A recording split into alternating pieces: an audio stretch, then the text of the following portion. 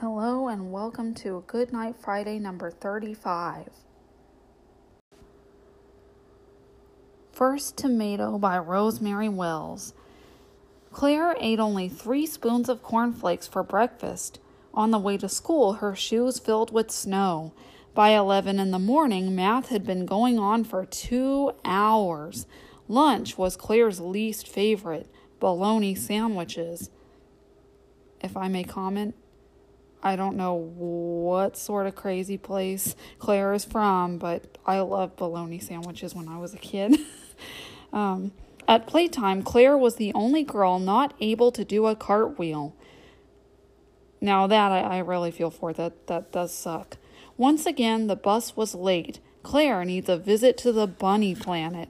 Far beyond the moon and stars, 20 light years south of Mars, spins the gentle bunny planet, and the bunny queen is Janet. Janet says to Claire, "Come in, here's the day that should have been. I hear my mother calling when the summer wind blows. Go out in the garden in your old clothes. Pick me some runner beans and sugar snap peas. Find a ripe tomato and bring it to me, please. A ruby red tomato is hanging on the vine. If my mother didn't want it, the tomato would be mine. It smells of rain and steamy earth and hot June sun. In the whole tomato garden, it's the only ripe one. I close my eyes and breathe in its fat red smell. I wish that I could eat it now and never tell.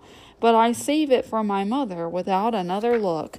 I wash the beans and shell the peas and watch my mother cook.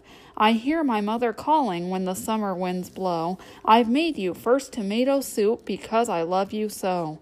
Claire's big warm bus comes at last. Out her window, Claire sees the bunny planet near the evening star in the snowy sky. "It was there all along," says Claire.